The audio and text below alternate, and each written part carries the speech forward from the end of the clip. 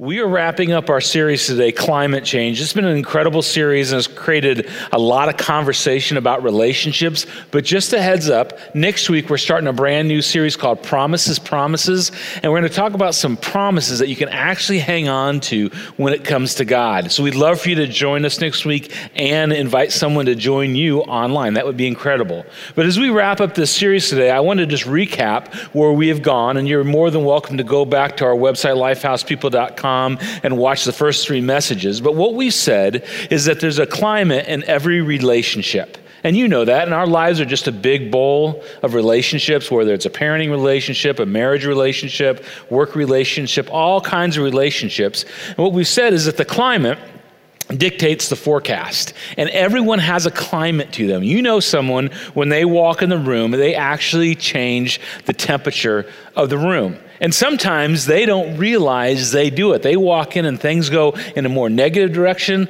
maybe a more positive direction, but the climate changes. Now the challenge with this is what we've said, is that you and I have a climate also. You have a climate and I have a climate. Now what I don't always know is that what is it like when I walk in the room? Because it's so easy to see this in other people, but sometimes it's difficult to see in myself.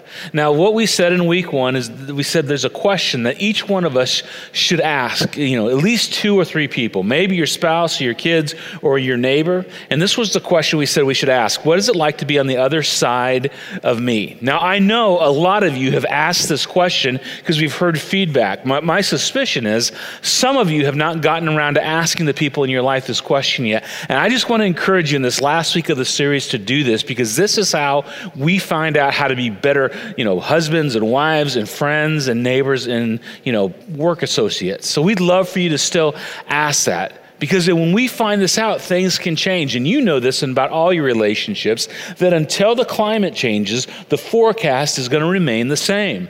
And maybe there's a forecast in one of your relationships that's not so great. Well, maybe this would be the way you could change the forecast of that relationship. So that's where we've gone over the last 3 weeks. And today I want to build upon that and talk about something that I think is really, really important. But before I walk us into that, I want you to know what I'm talking about today is not when you just have a bad day or have a bad week, because we all have those. We have a bad day or week we're not feeling good, or there's some extra stress in our world, and you're just kind of off your game, or even a bad month. I want to talk about when there's a consistent problem in the forecast of our lives, where it's stormy wherever we go. And it's when I walk into a room and I bring pessimism and negativity into the room. Do you know anybody when they walk in, there's just immediate pessimism and negativity? They just can't be positive about anything. Yeah, it's when I bring negativity, pessimism, cynicism, bitterness, disillusionment, and discouragement into our relationships. Have you ever been around somebody that brings that to the table? It is absolutely exhausting, because everything that comes up, there's a negative side to. Everything that comes up, there's cynicism and pessimism.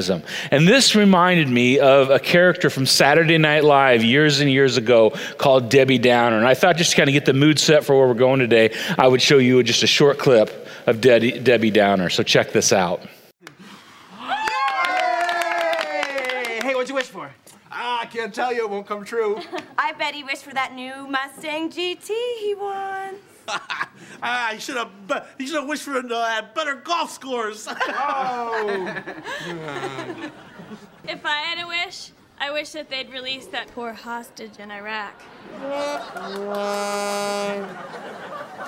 You're enjoying your day, everything's going your way. Then along comes Debbie Downer. Always there to tell you about a new disease, a car accident or killer bees. You beg her to spare you, Debbie, please, but you can't stop Debbie Downer. All right, who wants cake? I want some. All right, you give get me some a rose. cake. Okay. None for me. With all the refined sugars we're eating, America's experiencing a virtual epidemic of juvenile diabetes.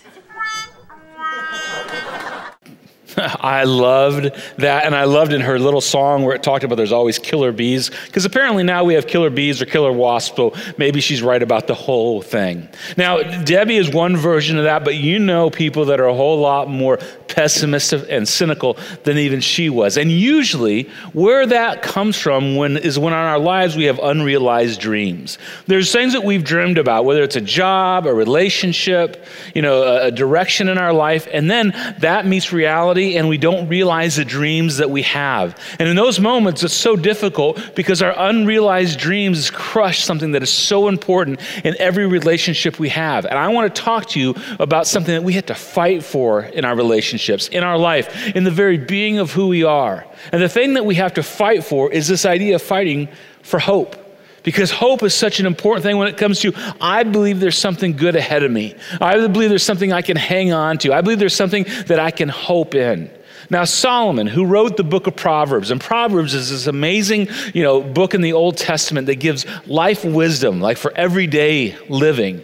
In fact, if you're looking for something to read in the scriptures, Proverbs is a great place for you to go. But Solomon, who wrote Proverbs, writes this really interesting thing in Proverbs chapter 13. He said, hope deferred makes the heart sick. Isn't that interesting?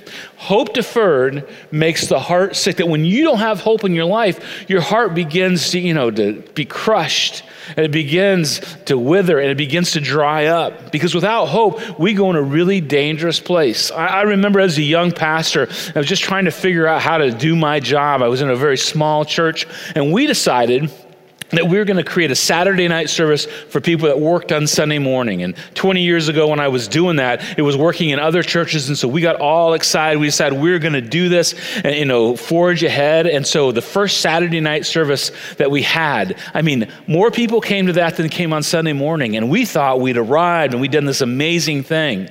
Well, 8 weeks later, it was me and about 8 people in the room. And I was so discouraged. And this is what I thought to myself as a young 29-year-old pastor. I wonder if I can do this. I wonder if I can figure out this whole thing out. And my hope kind of got pushed out of my heart a little bit. And I had to lean in to hang on to the dream and the mission that I felt like God had called me to. And maybe you've experienced this in another way. Maybe you were in a relationship that you thought, this relationship is the one. He's the one or she's the one that I was supposed to be with my entire life. But now he's engaged to somebody else or she's engaged to somebody else. Maybe for you, this is a hard day because it's Mother's Day. And your whole dream was to have your own child, right? And this is very difficult. But now your sister has 4 kids and she can't quit having kids and she doesn't even want any more kids. And you're still struggling to have your first. And hope has been pushed out of your life a little bit. For you, maybe it was a business. You decide, I'm going to start a business and it's going to be successful. I'm going to finally get to do what I want to do and call the shots. And now you feel the weight of your business and it's heavy and it's not as lucrative. And this whole thing going on with a pandemic in our world is just squeezing the hope out of your business. Now, here's what you need to know. All those things can crowd hope out of our lives. But maybe more importantly, it's really difficult to be on the other side of me when I don't have hope because I become pessimistic and negative and cynical of all things. And so here's the bottom line for where we're going today and what I hope you can hang on to. And it's simply this, that when your dreams meet reality, choose hope.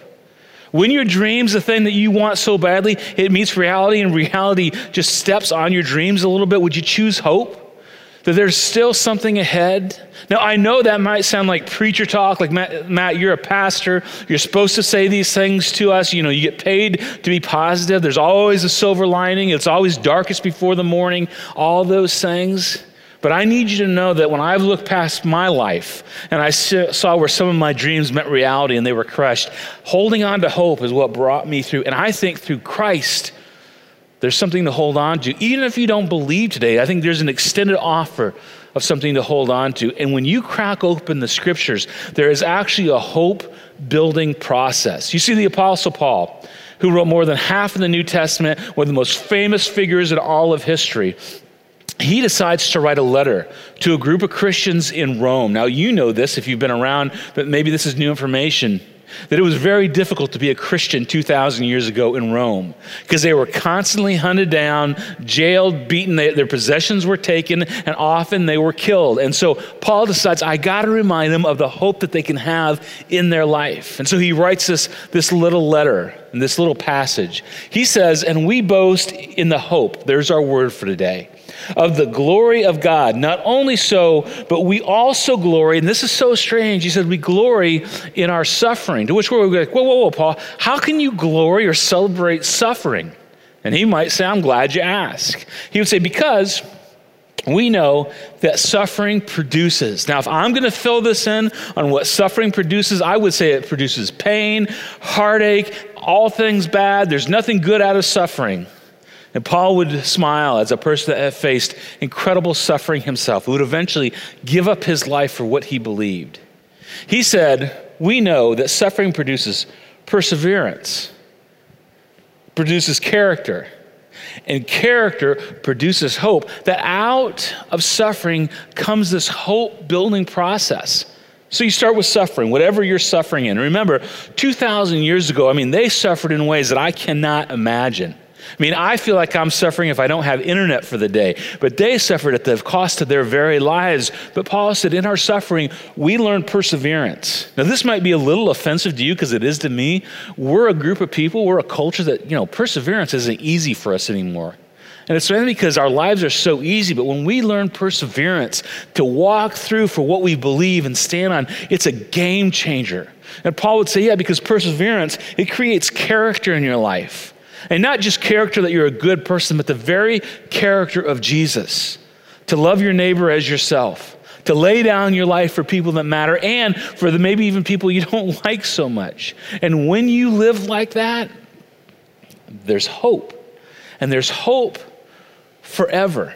Now, when you look at the great men and women of faith throughout history, like Abraham and Isaac and Moses, like David, like Peter and James and Paul and Mary Magdalene, and the people that love Jesus, you see the same pattern in their lives, that they had to go through incredible suffering. But it built perseverance and character, and they were able to hang on to hope. And again, for me, when I look back in my life, I realize when I was at some of the toughest times is where God was doing his greatest work in my life. And I couldn't see it in the moment, but looking back, I went, oh, look, that's where God showed up. And that's where my faith grew. And that's where I learned to trust God. And maybe you've experienced the same thing. Now, for most of us, this whole thing starts with expectations. And we all have expectations. Maybe for you, it was the expectation of getting into the right school or having the right job. It was having the relationship that you always dreamed about. Or maybe on Mother's Day again, it was having a child. But along the way, sometimes our expectations get crushed. And maybe for you, you're tuning in today because once upon a time you walked away from God and now you're kind of interested again. But it was because your expectations were crushed. Or maybe, you believe in God, but you don't have a lot of hope. Which means you believe in God, but you kind of live as if he doesn't exist in your life, but you still believe. And I think the invitation is you can believe and you can have incredible hope at the same time, even though your expectations haven't all worked out. And God could do something in the middle of reality and your expectations meeting that might be incredible. And we could have picked a number of different characters from the scriptures to look at how they walked through this hope-building process. Could have gone to Abraham or Peter or anybody in between. But I decided, let's talk about Jesus himself. Because if anybody had to walk through suffering, it was our Savior. And so we're going to open up the book of Mark, as in Matthew, Mark, Luke, and John. It's one of the Gospels. Mark got his story from Peter, who was an eyewitness of Jesus' life. And Mark decides to start writing with Jesus being baptized as he begins to go public with who he was as the Son of God. And so this is what Mark tells us. He says, just as Jesus was coming up out of the water, which means he's just been finished being baptized, he saw heaven being torn open and the Spirit descending on him like a dove. Now, I don't even know what this must have looked like, heaven being torn open, but somehow the veil between heaven and earth tears open and his heavenly Father is about to speak into Jesus's life. I mean, you talk about expectations. Listen what God the Father says to God the Son. Mark tells us, and a voice came from heaven. And the voice said, "You are my Son, whom I love. With you I am well pleased." In other words, God the Father pulls back the veil of heaven and says, "This is my boy. And I couldn't love him anymore, and I couldn't love him any less. He is my Son, and I am so pleased with him." You talk about an expectation, because when you had that kind of approval from your father, I mean, for some of you, can you imagine if your dad ever said that? Now imagine your heavenly Father, the God of all creation, saying, "I am well pleased with you." The expectation is my life is going to go well. My life is going to go in a really good direction from here on out. That's what I would think if I was Jesus. Now, don't forget, Jesus is all God and all man wrapped up in one, so I don't know how he, perceives all this, but for me, I would be elated. But what Mark tells us next is just a little shocking, because immediately after, in other words, at once, the Spirit sent him out into the wilderness. And here it means the wilderness, it means the desert, it means to a place and a season of suffering. Now, let me just ask you a question. Who sent Jesus out into the desert to suffer? It was not the Jewish leaders that would have him crucified, or the Roman soldiers who would actually do the crucifixion. It was his heavenly Father. And in this moment, Jesus goes from incredible blessing to suffering in a turn of a dime. And we ask the question, how can that be? How can you love your Son that much and let him go into suffering? And maybe you've asked that, God, if you love me so much, how could you let me go through what I've gone through? But God knows he's going to do something amazing in Jesus' life. This is what we're told by Mark. And he was in the wilderness for 40 days, and he didn't eat for 40 days. I mean, for me, that's suffering enough, man. Being tempted by Satan, I don't even know what that means. It just sounds awful to me. He was with the wild animals. And I don't know if you sat down with Mark and said, "Mark, why did you say, with the wild animals?" Mark might go, "I don't know. This is what I was told." And I don't know if Jesus was afraid of the wild animals. They were his pets, but he was with the wild animals. It's kind of a strange thing to say, but it wasn't good. There were wild animals all around. But what Mark tells us next is kind of amazing. He says, "And angels attended him." You see, God is doing something in Jesus' life as fathers. And I don't know if Jesus needs this or he's just showing an example of how this works for us, but his heavenly Father attends Jesus. He's there in his presence. And let me tell you this, if you're going through a time of suffering right now, the promise is that God is with you and he's attending you. I know when I look back in my life and I see the hard moments that my life produced, I can look back and say that God was there with me, and it taught me to trust him and to count on him. And when I think about the things that I've counted on and trusted in my life, I've counted on the temporary things that the world has to offer, and that's not all bad. And I've counted and trusted in God and his love and his plan for my life, and I found that is way more stable and hopeful than the things that come in and out of my life that this world has to offer. So Jesus has gone from an incredible baptism to suffering in the wilderness, and then Mark tells us this. He says, after John was put into prison, wait a minute, time out. John, who was Jesus' cousin, who actually baptized Jesus, is now in prison, which is a bummer, and will eventually be executed, which is awful. And now Jesus has that on his plate. There's more suffering piled on. He says, after that, Jesus went into Galilee proclaiming the good news of God. So that means Jesus was facing this incredible suffering and proclaiming good news, that suffering and good can coexist at the same time. And this is what Jesus said. The time has come, he said. The kingdom of God has come near. Repent and believe the good news. Do you know why he said that? Because he had shown up on the planet to bring God to us. And he would do miracles. He would love people, he would forgive people, he would chastise the religious leaders, but eventually he would have to face the cross. And what looked like a hopeless situation, Jesus put his head down and marched to the cross and through the cross to a tomb. And he would march through that for the hope of the world, where the tomb was empty and Jesus had overcome all those things. And he chose that so you could have hope and I could have hope in the middle of it. And I wonder if the human side of Jesus, when he was going through all those things, just wondered, how could this be? How could it be so awful? But still, he had hope in what his heavenly Father was doing in the world. Now, you face this. Maybe for you again, you opened up a business. And the first day of your business, you threw open the doors and everybody came to your business and it was crowded and you did a ton of sales and you thought, I've got this figured out. And then 6 months later, a year later, your business is struggling a little bit. And right now, in the middle of what we're going through, you feel the weight of the financial burdens and your employees and just keeping things afloat. And I think Jesus might say, do not give up on hope in this moment. I know when we opened up our church, Lifehouse, 14 years ago, the opening day, a ton of people came and we were high-fiving and we were celebrating. It was the most amazing day, really, as my whole life as a pastor. But 6 months later, after we'd done 30 Sundays of that, and I was tearing down the chairs for the 30th time and cleaning the toilets for the 30th time, and we didn't have as many people that day as we did the day we started, I started to lose a little bit of hope. And here's what I wanted to do. I wanted to throw in the towel a little bit. I'm not sure if I can keep doing this. I kind of want to give up because reality is pushing hope out of my life. And I have some really important people speak into my life. Don't give up. Don't give up. This is too important. And look where God has brought us in that way. Maybe for you, you're in your first year of marriage. And I mean, the honeymoon was great, right?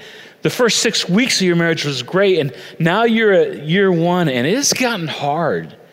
And you're looking across the table at your spouse and you're like, I don't know if I can do 30 more years of this. Or maybe you're on your 30th year of marriage and you've hung in and you've trusted God in your marriage. You're trying to love your wife, you love your husband, but you're like, I don't feel so hopeful about us right now. I think your heavenly Father would say, hang in there, have hope in what I did when I created marriage in your life. Maybe you finally got to have your first child. And there's a clinical phrase for suffering as a parent. It's called the teenage years, right? So when they were 2 and they were 4 and they were 6, it was wild and you had to chase them around. But you thought, I can handle this. And then a 13-year-old girl or a 15-year-old son is driving you crazy. And you're wondering if they're ever going to come out of this. And your heavenly Father would whisper in your ear, I can do something with them because I did something with you. Don't give up. Don't quit praying with them and praying for them and introducing them into Jesus over and over because there is hope. And whatever your situation is today, what I would hope for all of us is that we would declare our trust upon the Lord. God, I am choosing to trust you. I'm choosing to lean in every day of my life because this is the hope building process. Now, what that means is you don't have to wake up and go, hey, I'm happy about it all. I'm fine with it all. You can wake up and you can look your heavenly Father in the face and go, listen, I'm frustrated. I'm disappointed. I don't like the way this is going. And God, I'm wondering if you're showing up, but I'm still going to declare my trust in you. And if you're not a follower of Jesus, you have an opportunity to do that today. In fact, that's the invitation. Declare your trust in me, and I'll hold you in the palm of my hand. And here's the promise that when we draw near to God, he draws near to us. So let's go through the hope building process one more time that we found in Romans that we read earlier. It starts with suffering. What suffering does is it builds trust. When I see how God brings me through the times of suffering and hardships, I learn to trust God. And what that brings me to is this amazing idea of perseverance. And we're just going to define perseverance today as, hey, just do the next right thing. Just do the next right thing. So many times in my life and maybe yours, when you start digging a hole or you find yourself in a hole in your life, we make decisions that make our life worse. You're struggling in your marriage, then you make a decision that makes your marriage worse. You're struggling in your job and you quit, off the cuff, and now you don't have a job or income. You turn to something that's going to hurt your body. Hey, I'm going to choose today to make the next right decision. I can't figure out tomorrow. I can't figure out 6 months from now. But right now I have two choices. I can make a bad decision that's going to hurt me and my family and my friends, or I can make the next right decision. And I'm going to step into that. And what that produces is character. And character opens up these then God moments. And maybe you've experienced one of these things where you're trudging through difficulty and suffering and pain, and you're trying to persevere and have character, and then There's a then God. Then God showed up. Then he called. Then the thing came through. Then my friend decided to, pick me up and give me a hug and say, I'm with you always. I mean, it's the then God moments that we hang on to. And if you've ever experienced a then God moment in your life, I'm telling you, you got to hang on to those. And if you haven't, I'm just believing and hoping for you that that's coming in your life. And what all these things create is more hope in our life. And this is easier for me to say than to do, because when I'm in the midst of a dark place, I can forget all this. But I would remind you that your Heavenly Father loves you more than you can imagine. That your Heavenly Father says to you what he said to Jesus: this is my son. This is my daughter, with whom I'm well pleased. Not because they live perfect lives or they're sinless. That's far from true of any of us. But just because God created you and he loved you and he gave his son for you. So here's what I'm going to ask you to do. When your dreams meet reality, and they will, would you choose hope? Would you choose to trust and let God build character in you and perseverance in you and hope in you? And that's not just for you, it's for the people in your lives, because to be on the other side of someone without hope is exhausting. And our relationships never go in a better direction when there's not hope involved. And I'm just simply thinking about marriages today and parenting today, because it's Mother's Day weekend. I hope you can find incredible hope in those two relationships. Hey, in just a second, we're going to sing a song that talks about praising God and loving God in the midst of hard times. It's called Yes, I Will. And I hope as we sing that song, you can participate and maybe let your heart be filled with the hope and joy that God has for you. But before that, I'd love to pray with you. Heavenly Father, thank you. Thank you for hope and perseverance and character building in my life and in our life. And I just pray for the person out there that would say, yeah, I am in the middle of the season of suffering. I'm in the middle of the desert, that they could find hope in you. And this would be a moment they could look back and see that you showed up and you love them with an incredible love. Thank you for all that you've given to us, Jesus. But maybe most of all, thank you for the cross and the resurrection. It gives us ultimate hope. In Jesus' name I pray. Amen.